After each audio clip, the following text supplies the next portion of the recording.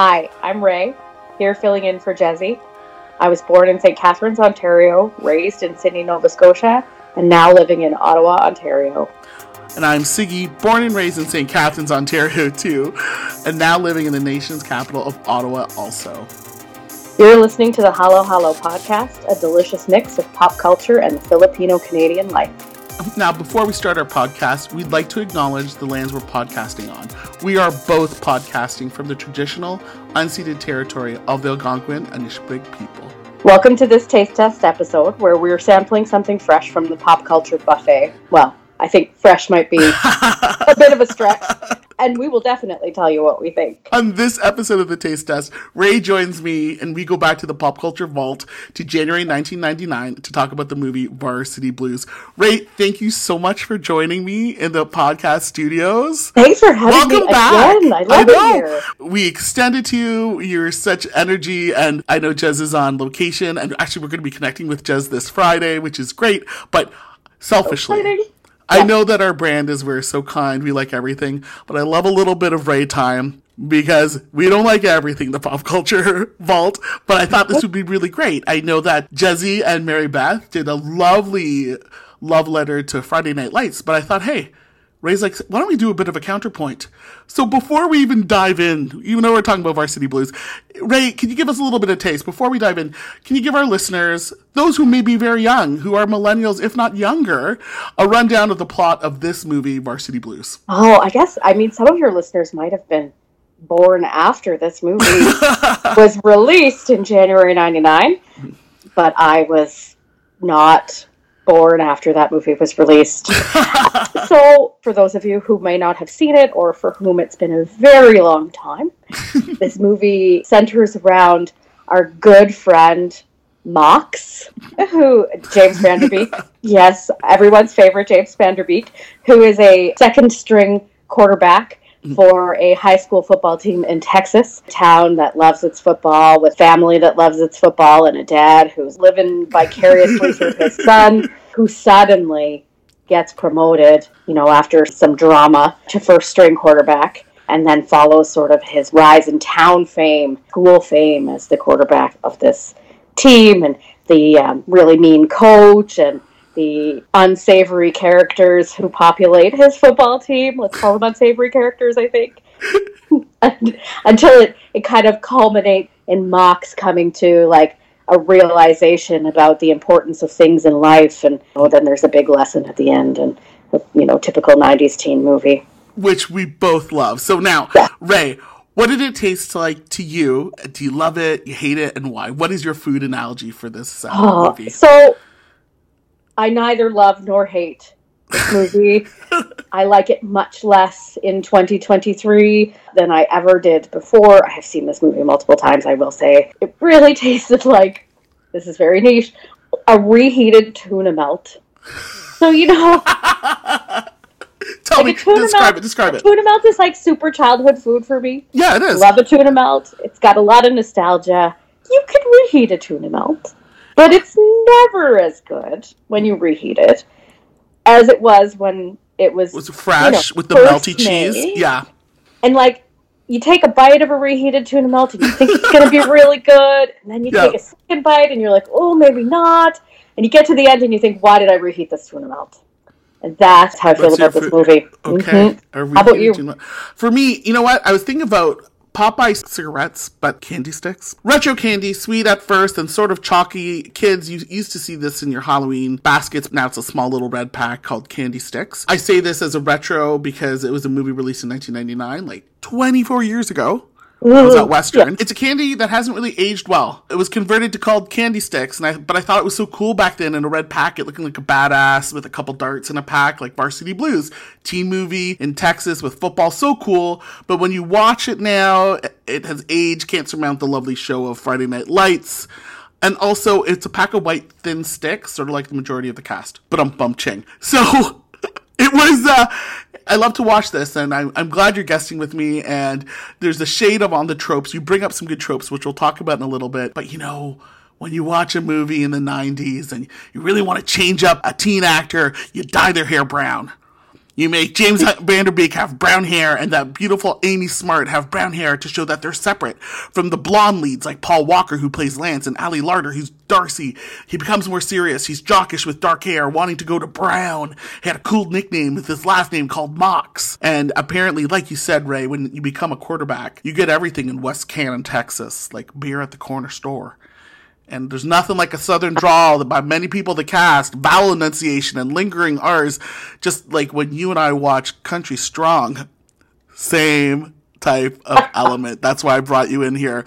Now, Ray, let's get in there. You started touching a little bit about it. What did you appreciate about this movie? And I think you bring some really good insight on this. So part of me was super thrilled. You know I love James Vanderbeek. Yes. I have some serious nostalgia. Although I have recently rewatched a little bit of Dawson's Creek, and that's also pretty cringy, as it turns out. It's okay. I don't judge you. But he stars, well, sort of stars, in this great show that only had 2 seasons, Don't Trust the Bee in Apartment 23, where he is essentially a caricature of himself, the actor. Mm-hmm. It's the perfect role for him. And I love him in everything. The part of me that was really excited to rewatch this movie, and you know, the really, like, Mox has that great line, I'll let you do it because you do it better than I do. But there are parts of this that are really great.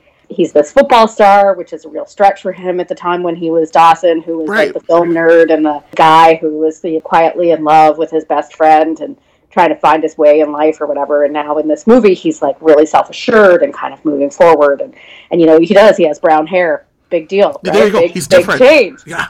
He's really trying to figure out what he wants in life. And, you know, he doesn't really want to play football. He's doing it. He feels he has to because his dad really pressures him. He wants to go to Brown. Finds this moment where he flips out on his dad about the dad pressuring him. And again, I'll let you do that one. And the part where, so the coach, and oh my God, why is his name escaping me? Jon Voight, Bud Kilmer. Yes, Jon Voight. Thank Jon you. Voight. It's Jon Voight. Yeah. But he's such an awful person, right? Like, he's a bully, and he's so terrible to the players. And, of course, Mox puts him in his place, and that part of the movie is really great. But there's also some really, like, terrible moments of significant gender stereotyping. Yeah, so, and I sort of made you talk about the appreciation, so it links exactly to why, was it worth your reheated tuna?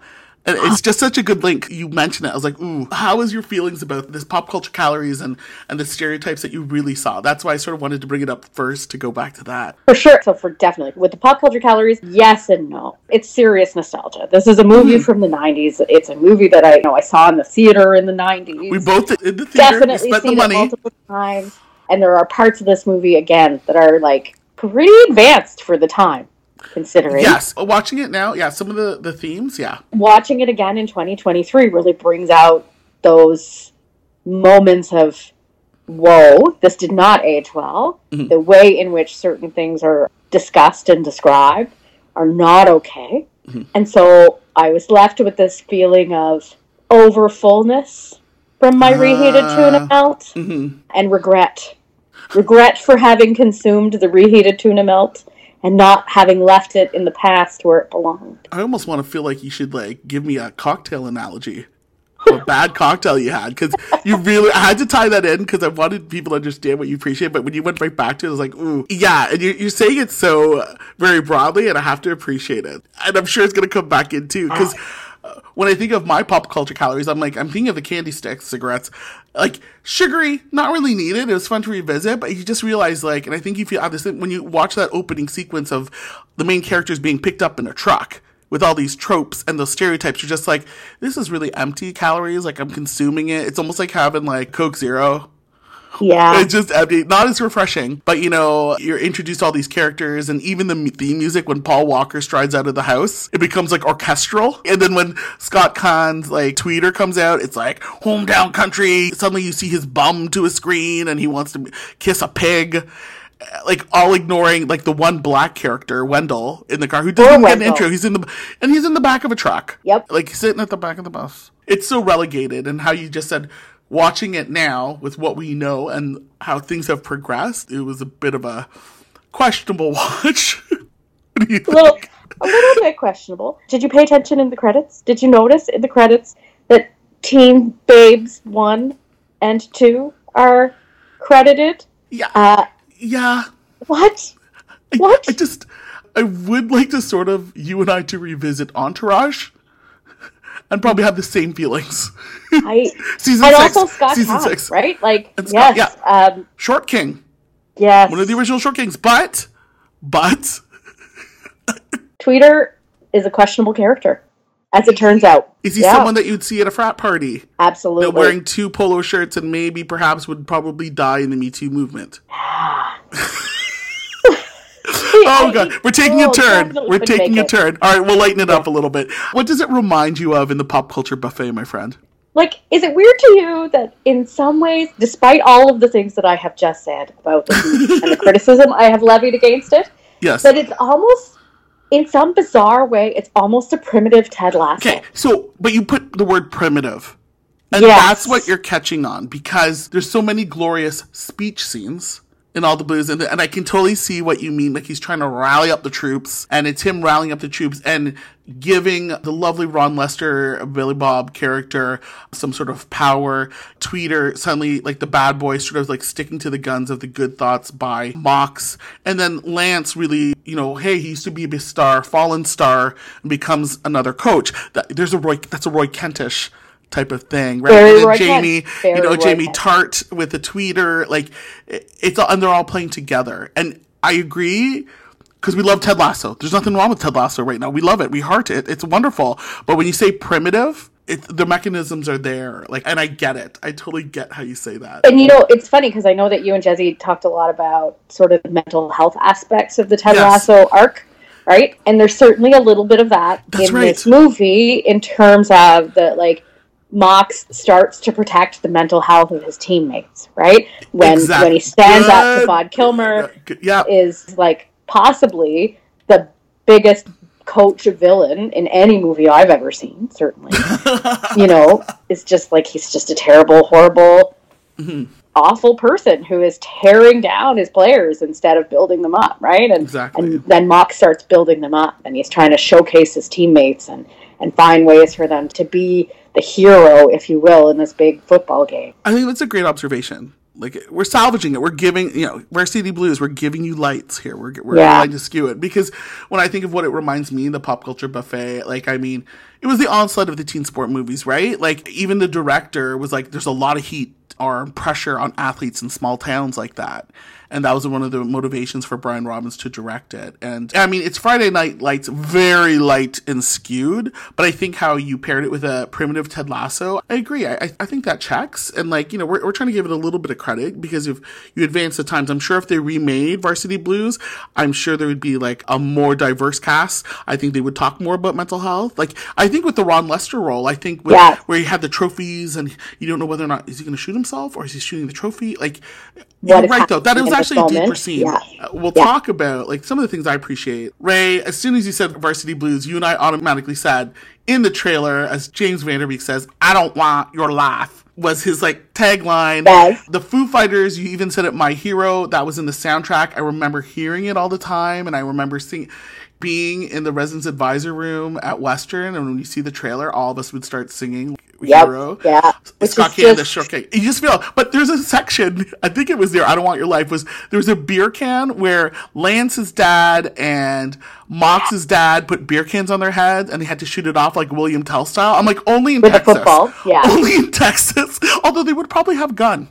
Yeah, exactly. It probably would have been gun.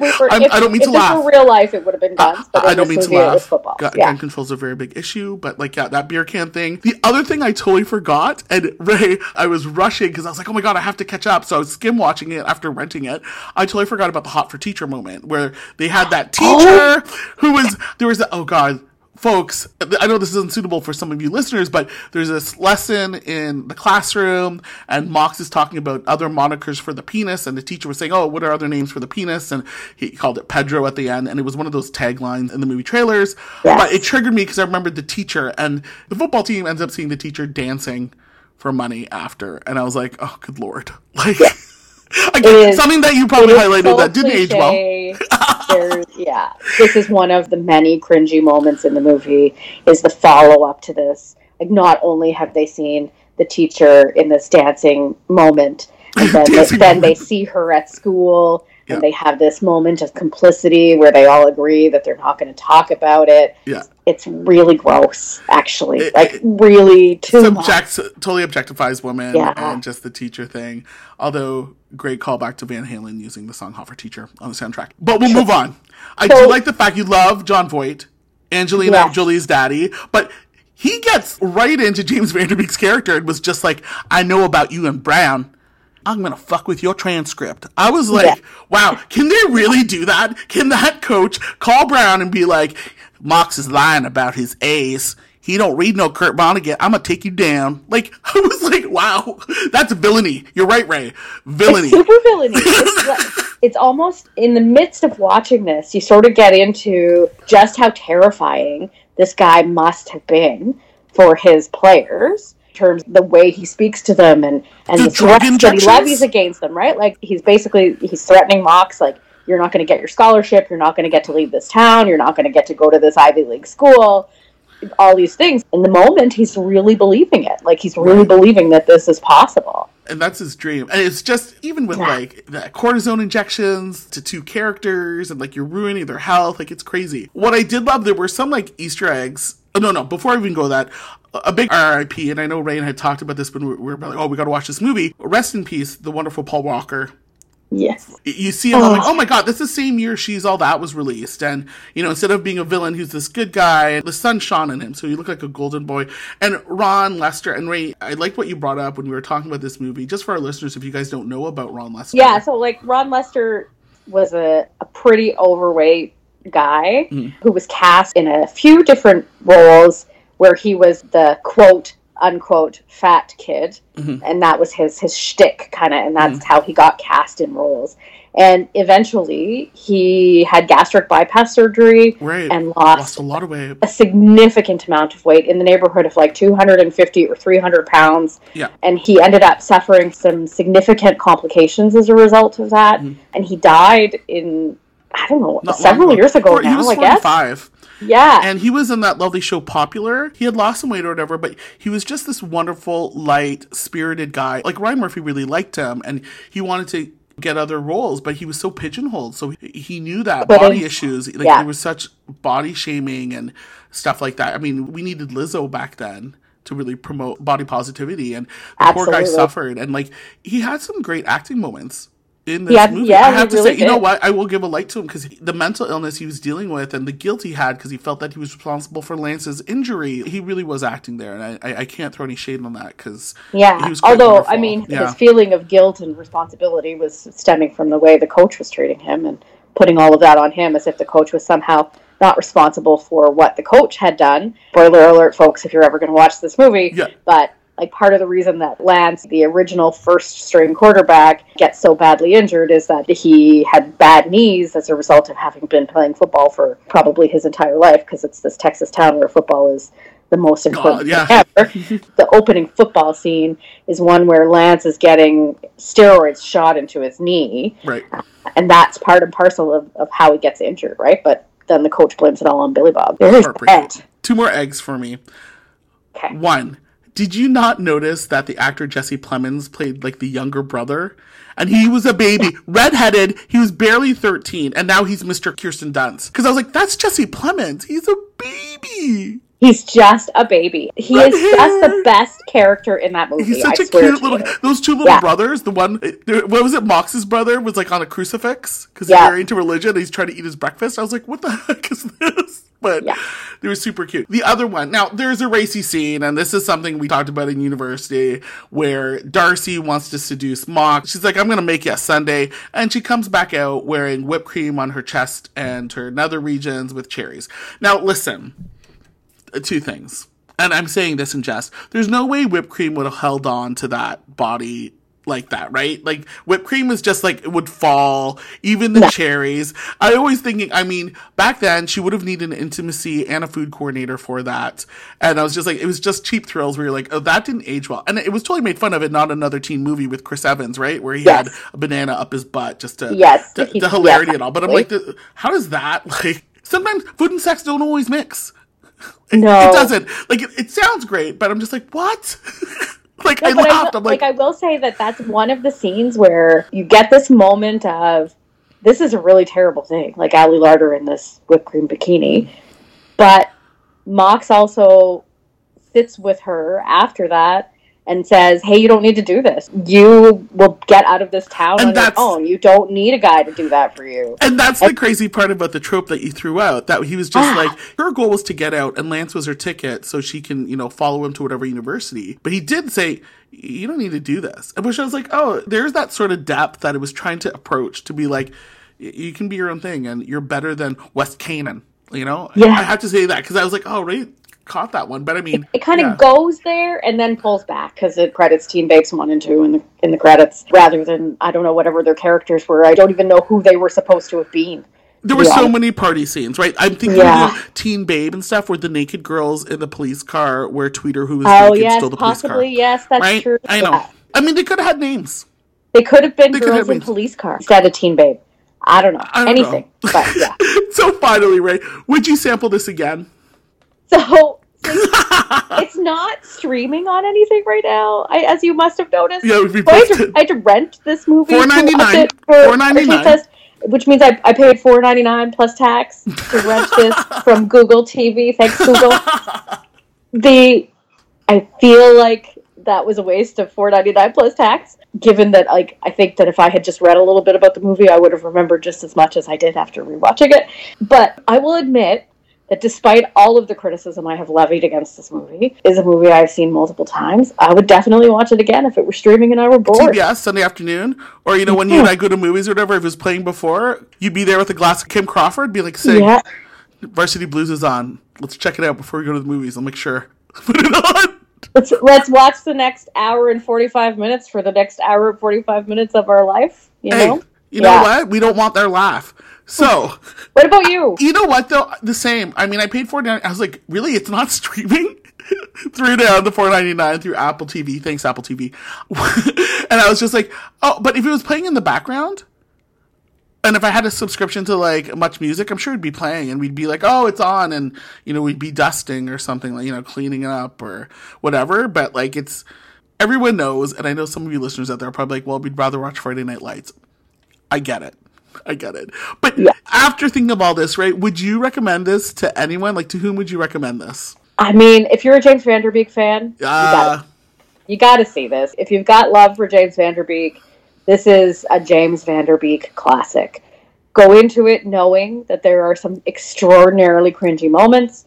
There's some homophobia. There's a fair amount of racism. There's a significant amount of gender stereotyping, not to mention just generally kind of backwards behavior from a lot of characters. It's still kind of fun. There's still some great lines in the movie. There's great scenes. It's worth it, but I wouldn't pay $4.99 for it, guys. You know what? No. I concur with you. Kids out there, you want to sit and laugh, see something that wanted to be Friday Night Lights but couldn't. Laugh, cringe. You'll love the soundtrack. Don't get me wrong. And Ray does have, like, the good points that, you know what, it's a primitive Ted Lasso. There are some themes there that they're trying to get to, but I mean, it's 1999. We've come very far from there. This is 24 years ago, and you can take it for what it's worth. And on that note, literally. So, and please, if you have any comments, questions, concerns, or suggestions for future topics on the Hollow Hollow podcast, email us at hollowhollowpopculture@gmail.com. You can find us on Twitter. Our handle is @HollowHollowPop, and on Instagram, HollowHollowPopCulture. You can find the Hollow Hollow podcast on Apple Podcasts, Podbean, Stitcher, or wherever you can get your podcasts. We received editorial feedback from Mary Beth Badian. Our musical theme is by Chel Turingen, and we'll see you guys in 2 weeks. Thank you, Ray, for filling in for Jesse, and we will have fun on Friday with him. Thanks so much for having me. Can't wait to see you on Friday. All right, bye.